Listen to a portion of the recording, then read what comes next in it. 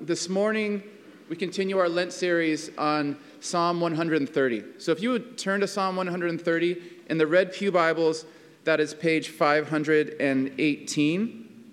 I'll give you a moment if you want to turn to it in your Bible, and I will read Psalm 130.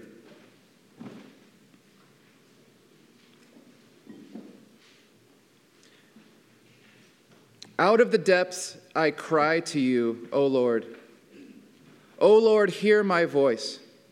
Let your ears be attentive to the voice of my pleas for mercy.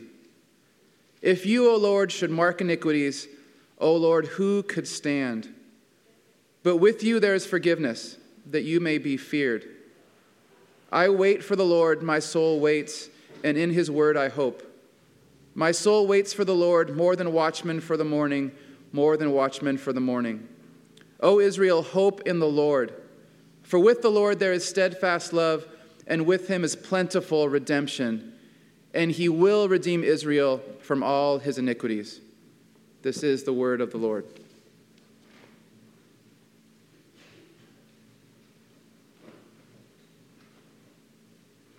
Good morning. If you're new here and not familiar that we started a Lenten series, we started that a couple weeks ago, and the theme of this series all the way through Easter will be returning to the Lord with all our heart. So looking at 2 weeks ago, we incorporated the spiritual discipline of fasting based off of Joel chapter 2. And so with that idea of fasting, we've kind of changed our service structure a little bit. We kind of moved the halftime food away, and we've asked people to fast for a meal or 2 meals a day, so that on Sunday you guys can feast together as well and head out to lunch together with the money you saved from a meal or 2 meals throughout the week to take somebody out that you just want to bless and get to know. And then we incorporated last week from Psalm 46 the discipline of stopping or abstaining and incorporating that practice. Today we're going to be looking at repentance, as this psalm is one of repentance to God, and to incorporate the spiritual discipline of waiting. So that's what we're going to be looking at today. This psalm is one of the Psalm of Ascents, one of the 15 Psalm of Ascents. It's a psalm that the pilgrims sang as they were making their way up to Jerusalem for feasts or festivals. You'll find these Psalms of Ascents in Psalm 120 through 134. And as Jesus is making his way up to Jerusalem, this would be one of the very psalms that he would be singing there. And if we ever head back to Israel again, we will get on one of these Roman roads that were there to head up to Jerusalem, walking up to Jerusalem, and we'll go through these psalms, one of them or a few of them, and sing them together. We'll just make up a tune because we don't really know what it was to. So this is one of the psalms that Jesus would actually be singing on the roads that we would be walking on as he's going to Passover, which is what we're leading to as we enter into Holy Week and Easter. And so this is one of the very psalms that he would sing.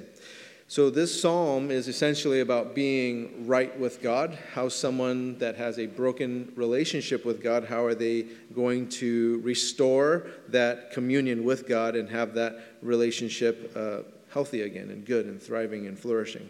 And so Psalm 130 helps us with this. Let's jump into the first 2 verses. A song of ascents, out of the depths I cry to you, O Lord. O Lord, hear my voice. Let your ears be attentive to the voice of my pleas for mercy. In these 2 verses, we read of the psalmist crying out to the Lord. And so why is this? And the reason is because they need help.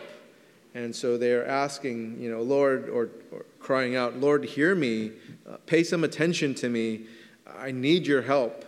And the idea here is to pick up on the sense of urgency here, that hopefully you can get that, because where are these psalmists crying out from? They're crying out from the depths.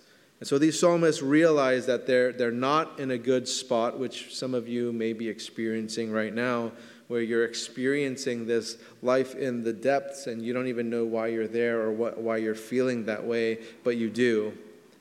And so maybe you're wrestling with, how can I possibly know God? How can I return my heart to God if I don't even know who he is? How do I even know if he loves me? And maybe you don't know the answers to these questions yet, but you do know something. You do know what it's like to live in the depths. All of us do. The thing with God is he is so well acquainted to meeting people in the depths, because he's met a lot of people there, including myself, of meeting people where he's met me there. And the Old Testament is full of these stories of meeting people in the depths. And if you're looking at take a look at Psalm 69. Starting in verse 1, it reads, "Save me, O God, for the waters have come up to my neck. I sink in deep mire where there is no foothold. I have come into deep waters, and the flood sweeps over me." When we look at the Hebrews, we know that these aren't seafaring people. When we think of seafaring people, we think of Phoenicians or other ancient peoples. But the Israelites, the Hebrews, definitely are not seafaring people.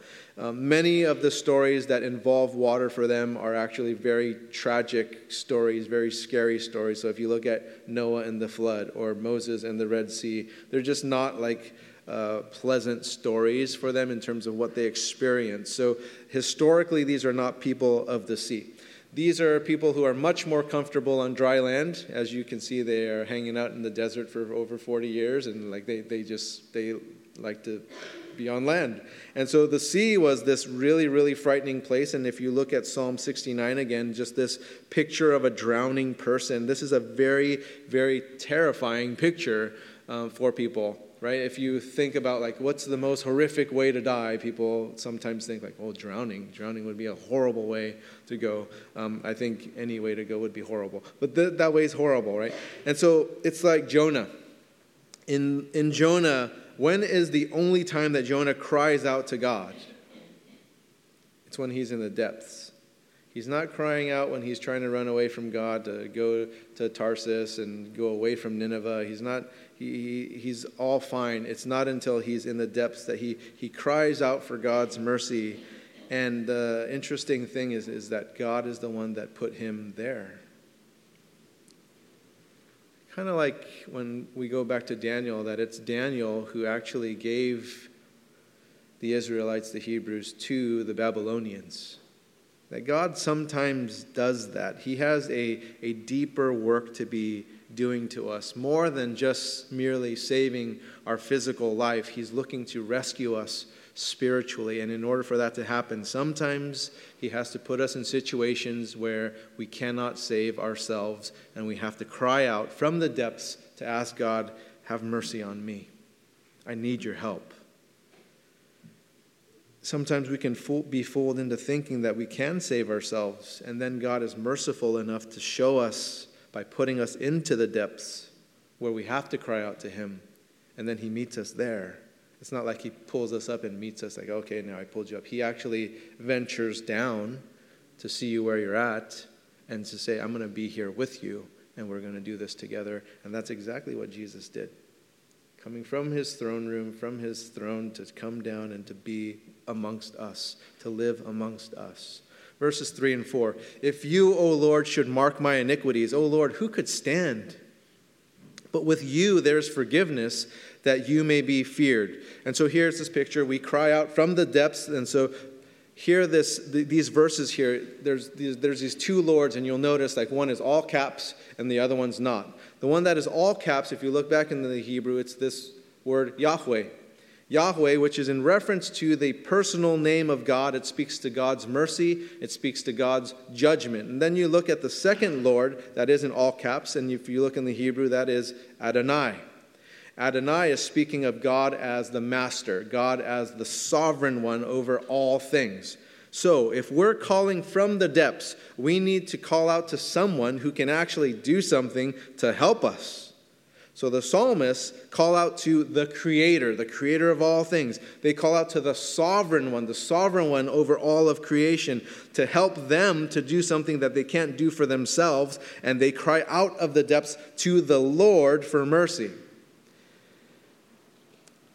When we recognize that we're in need of mercy, in need of rescue, that's when we have the cry. Otherwise, we don't, just like Jonah. If we know we're unhealthy, and that we're going to die without help, we're going to seek it. We're going to cry out for it. If we know that we need forgiveness and that we'll perish without it, then we will cry out for it. It would be foolish for us to ask for something that kept us from being rescued, wouldn't it? We ask for mercy. But we won't ask God for mercy if we don't know we're in need of it. Which is why the psalmist then kind of challenged us to think about whether we need God's mercy or not in verses 3 and 4. That's what verses 3 and 4 are about. To think about God, and so we see here in verse 3 that it's more of a confession of faith than it is a question of faith, because we see that Yahweh, speaking of God's mercy and judgment, if you, God, who is the creator of all things and is in charge of mercy and is in charge of judgment, if you mark all of our iniquities, which we all are marked, you, O Adonai, you, O sovereign one that is in charge of over all things, who could stand to that? And it's a rhetorical question. Nobody. Nobody can stand to that. And so this is addressing all of us. This is addressing everyone, you and me. And God knows everything about us. He knows what we're feeling. He knows what we're thinking. He knows what we're saying in secret. He knows what's going on that nobody else knows, but he knows all the secret stuff. He knows it, and he's holy. He can't be in the presence of iniquity without dealing with it. So how are we to approach God as people marked with all these iniquities? That's the problem that we have. So often, people approach God with their needs, and then it's all about them rather than us recognizing that God is who he says he is. He is holy. He is worthy to be praised. And so rather than coming to church for God, what often happens is that we start coming to church for ourselves. And we think things like, well, does that church have good music? Does that church have good teaching? Does that church have like a fellowship time or a welcoming? Do I feel welcomed? How do I feel being at that church? Do they have good coffee and all these other things? Like, well, what can church do for me? Rather than the other way around, that we're just here simply because God's worthy to be praised. We're here for God. We're not here for the other stuff, really. I mean, the other stuff kind of adds to it, and sure, it makes for a nice ambiance and makes us feel certain ways, but really, do we recognize we're people that are marked by iniquities, that everyone here is separated from the God outside of Jesus' work on the cross and resurrection, that we wouldn't have the presence of God because we are guilty of the iniquities, that we wouldn't be able to stand, we wouldn't be able to be innocent, there's nothing that we could say. But then with God, there's forgiveness. That he's the one that issued it to it, that he came down from his throne into our depths to forgive us of that. There's forgiveness with God. Not based off of what we've done because we're just in the pit, but based on his mercy that he came down to be in that pit with us. And so the proud will remain where they are, but the humble will confess who they really are, and then God is there to meet us, to issue us forgiveness. Now, what's forgiveness? Let's start by saying what forgiveness isn't. Forgiveness isn't God pretending, acting like nothing ever happened and just said, forget it and let's move on. That's not forgiveness. Forgiveness costs a lot more than that.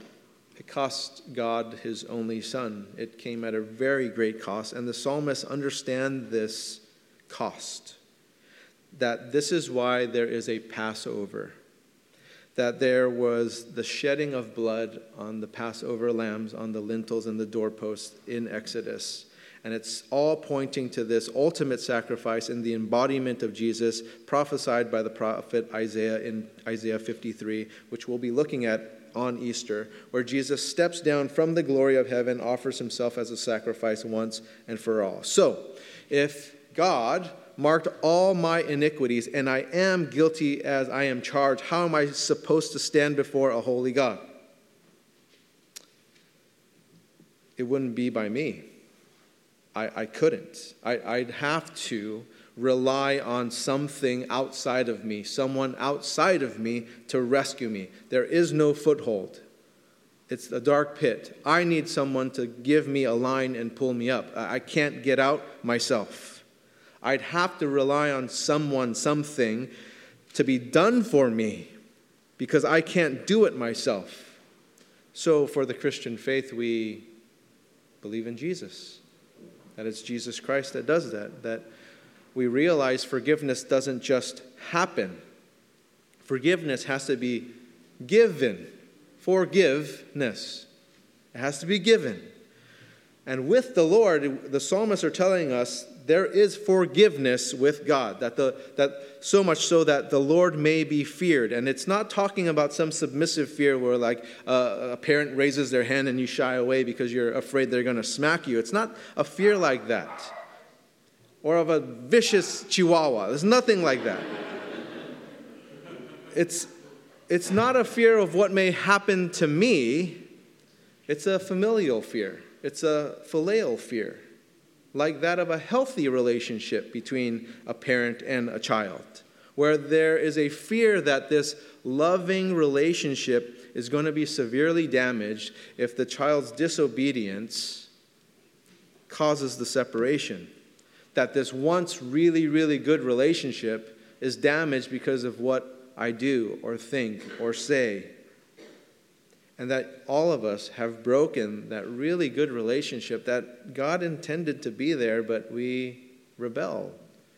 We turn our backs. We've been stiff-necked.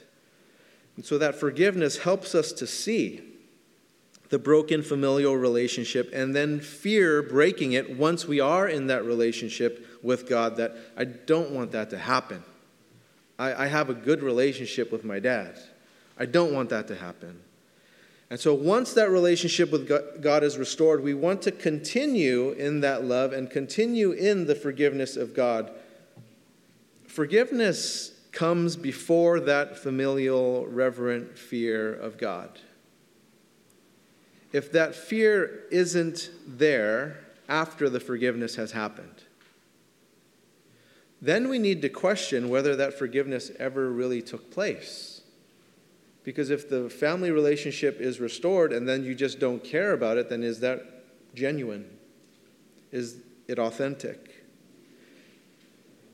Verse 3 is a pretty encouraging verse for those of us who feel in despair or that doubt. Because if you're unsure, insecure about your relationship with God, it assures us that the Lord is there to help us stand. And then verse 4 is for those on the other side of the spectrum, for those of us who are more presumptuous and maybe arrogant about our relationship with God and be like, oh yeah, God's my buddy, God's my bro, or like, Mary's my homegirl or whatever it is.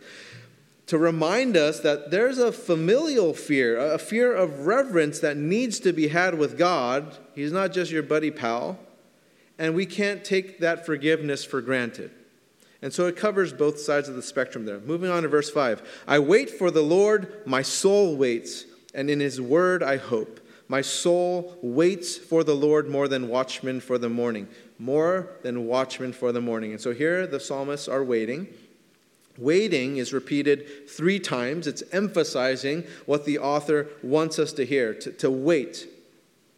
Wait for what? For the Lord. Wait for the Lord. And it says, and in his word I hope. So what's his word? His word in Psalm 46 is a word of forgiveness, according to this psalm. So the psalmists are writing about crying out from the depths. They think about their state of being. I don't have a foothold. There's nothing I can do. I need someone to rescue me. I need something to help me out of this. Because if I'm marked with my iniquities, if I'm in the depths, I'm going to just be stuck there. But with the Lord, there is forgiveness. There is a rescue. That with God, I don't have to stay there. I can be pulled out of this. I can be rescued out of this. So all I can do is wait. Because what else can I do? I can try to climb these walls, but I can't get out. I can do whatever I can, but nothing's going to change for me unless he comes and rescues me. we have such a hard time waiting, don't we? It's a miserable thing to do.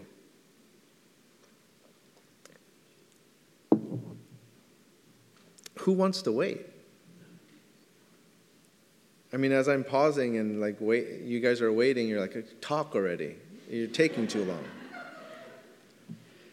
We seem to be in a hurry like all the time. But here's something that I find really, really fascinating about Jesus. Have you ever read Jesus Ran in the Bible? Is Jesus Ran ever in there? Which is why those of you that raise your hand about running on Sunday, you're sinning. Yeah, like that's sinful. Have you ever read Jesus Hurried? Never. Remember like Lazarus? He's just like chilling, whatever. He died. Oh, he died.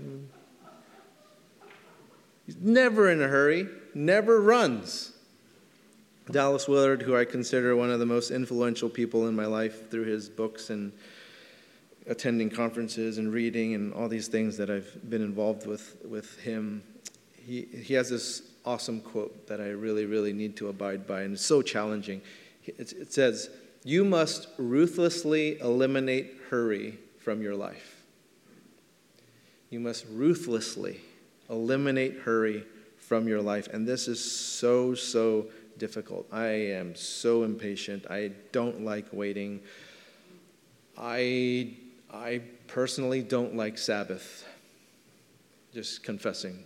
Even though I'm supposed to, I don't like it because I like to do stuff. I like efficiency. I like to be productive. I like to be, I like to move forward.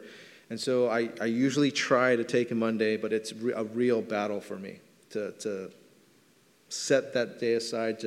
And Lent has been so helpful to me because we have this theme of returning our heart to God. And so I have like so much to do with the church and with my family, and I'm in seminary, and I haven't done my taxes. I have these bills. I'm trying to figure out some insurance stuff that's been complicated for us and all this stuff.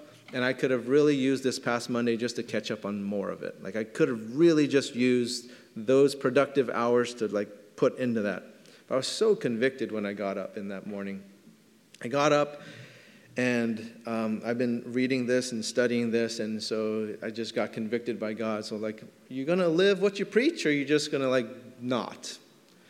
So I'm sitting up in my bed, and I'm just like, I want to get up, but I know if I get up, I'm just going to go to my office, and I'm just going to start doing stuff, so I'm just going to sit here. I'm going to sit here, and my wife comes, and she opens up the curtains, and the bright sunshine comes in. It's beautiful. I'm just like, this is great. And I'm like, but I have a lot to do. And I wasn't perfect. I did well in the morning and in the afternoon, but then I did come to church that evening. I did hang out with people in Alpha class, and I did have some good discussions and all that stuff, so it wasn't like I didn't do anything, but it was really challenging. And that morning, my wife asked me, hey, so what do you have planned today? And I said, I think I'm going to rest. And she kind of looked at me like, really? Like, what's wrong with you? Like, are you feeling okay? Like, and then she had a big smile on her face, and she was like, I'm really happy for you. Like, you need to do that. So we've incorporated the spiritual disciplines of fasting. We've incorporated abstaining, stopping, and this week we're going to incorporate waiting. And this is by no means a passive practice whatsoever. It is so hard to ruthlessly eliminate hurry from your life. I was at a conference in Menlo Park when Dallas Willard was still alive. Obviously, he was speaking when he was alive. And many years ago, and a question was asked, like, how do you develop this, like, patience muscle? How do you develop this, like, waiting muscle? Because it's something that's actually really, really difficult to exercise, but you can actually do this. You can actually develop this. And so you can figure out different exercises that work for you to develop these weight muscles. I'll just share with you one of the ones that I've been doing because it works for me somewhat, because I'm still very impatient. But here's the thing. You look for the longest line, and you wait in it.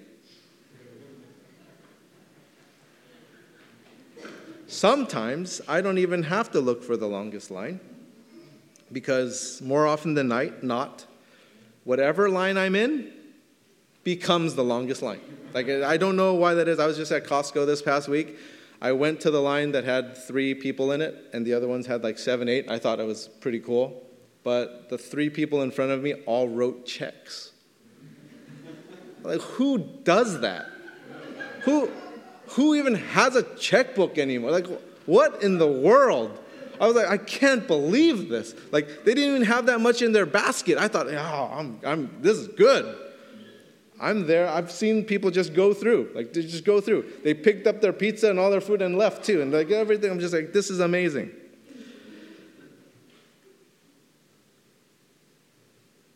It doesn't matter where I'm at. It just kind of follows me.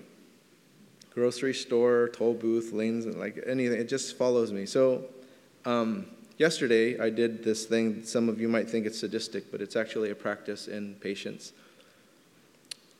Anytime it's a bright, sunny, beautiful day and you want to go to San Francisco, hour and a half. Easy, right?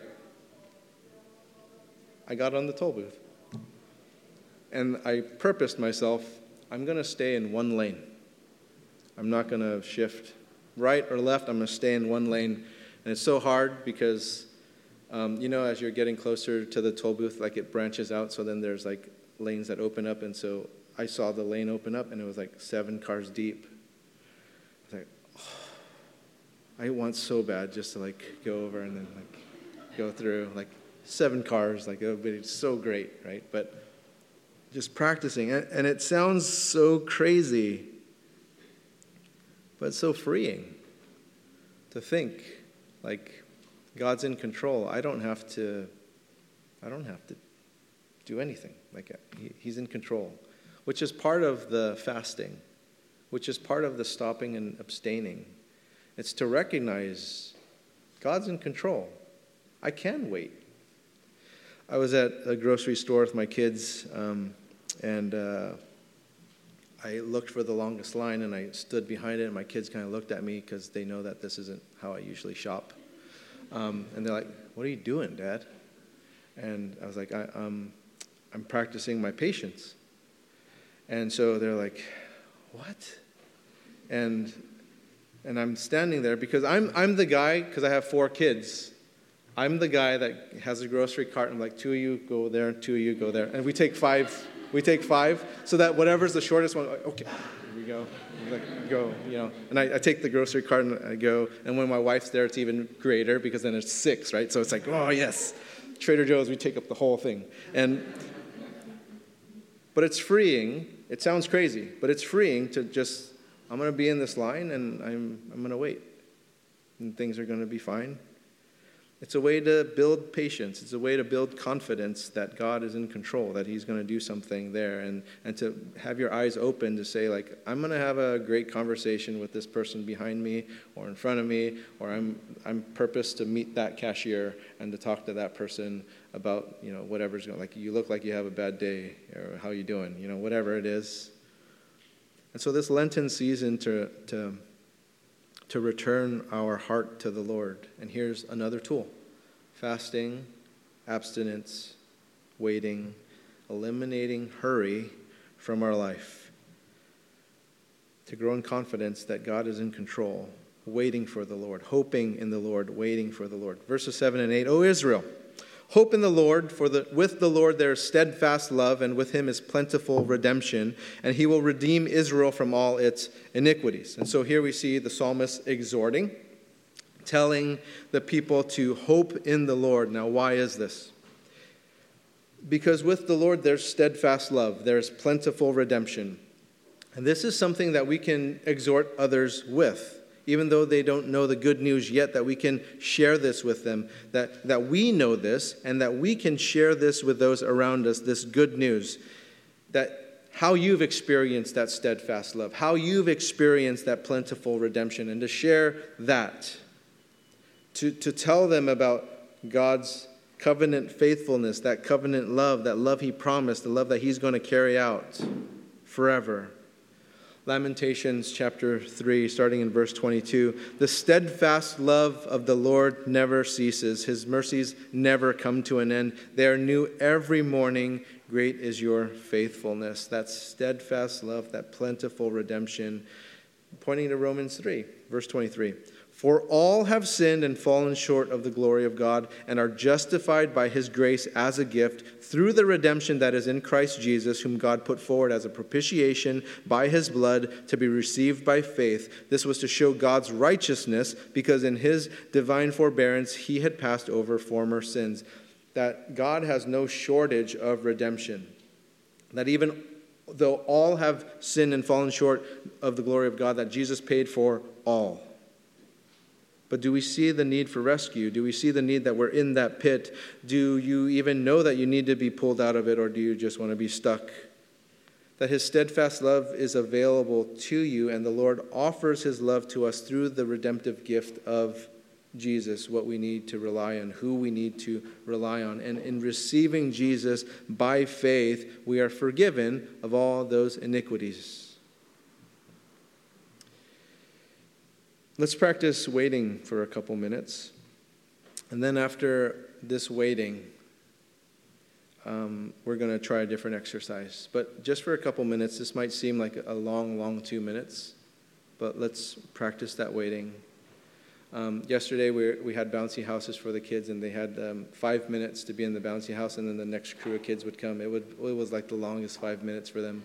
They were just like, oh, five, come on. 4 minutes and 38 seconds. And it seemed like forever. So this 2 minutes might seem like forever, but let's just practice the waiting, and then we're going to move into a different spiritual exercise after that. So just 2 minutes.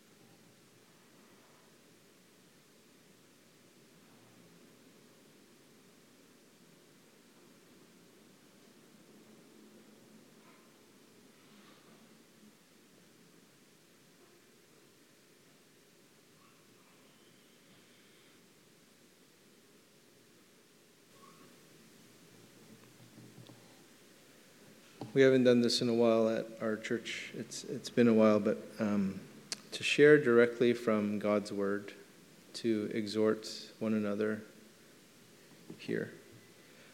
So this is not a time to get on a soapbox and to deliver a mini message or anything like that. This is solely just to read from the Word of God, to encourage, exhort those of us in this church. And even when you read directly from the Word, we just ask that you don't read an entire chapter. Just share the verses that are speaking directly to your heart and that you want to share with others. No need to exposit. Let the Word speak for itself. So we want to take this time to hear directly from God's Word. And if you have something to share, we're going to take a couple minutes to share that with each other. And then after a couple minutes, I'm going to invite the worship team back up. So let's wait upon the Lord. And when you hear something, just take the courage to share that.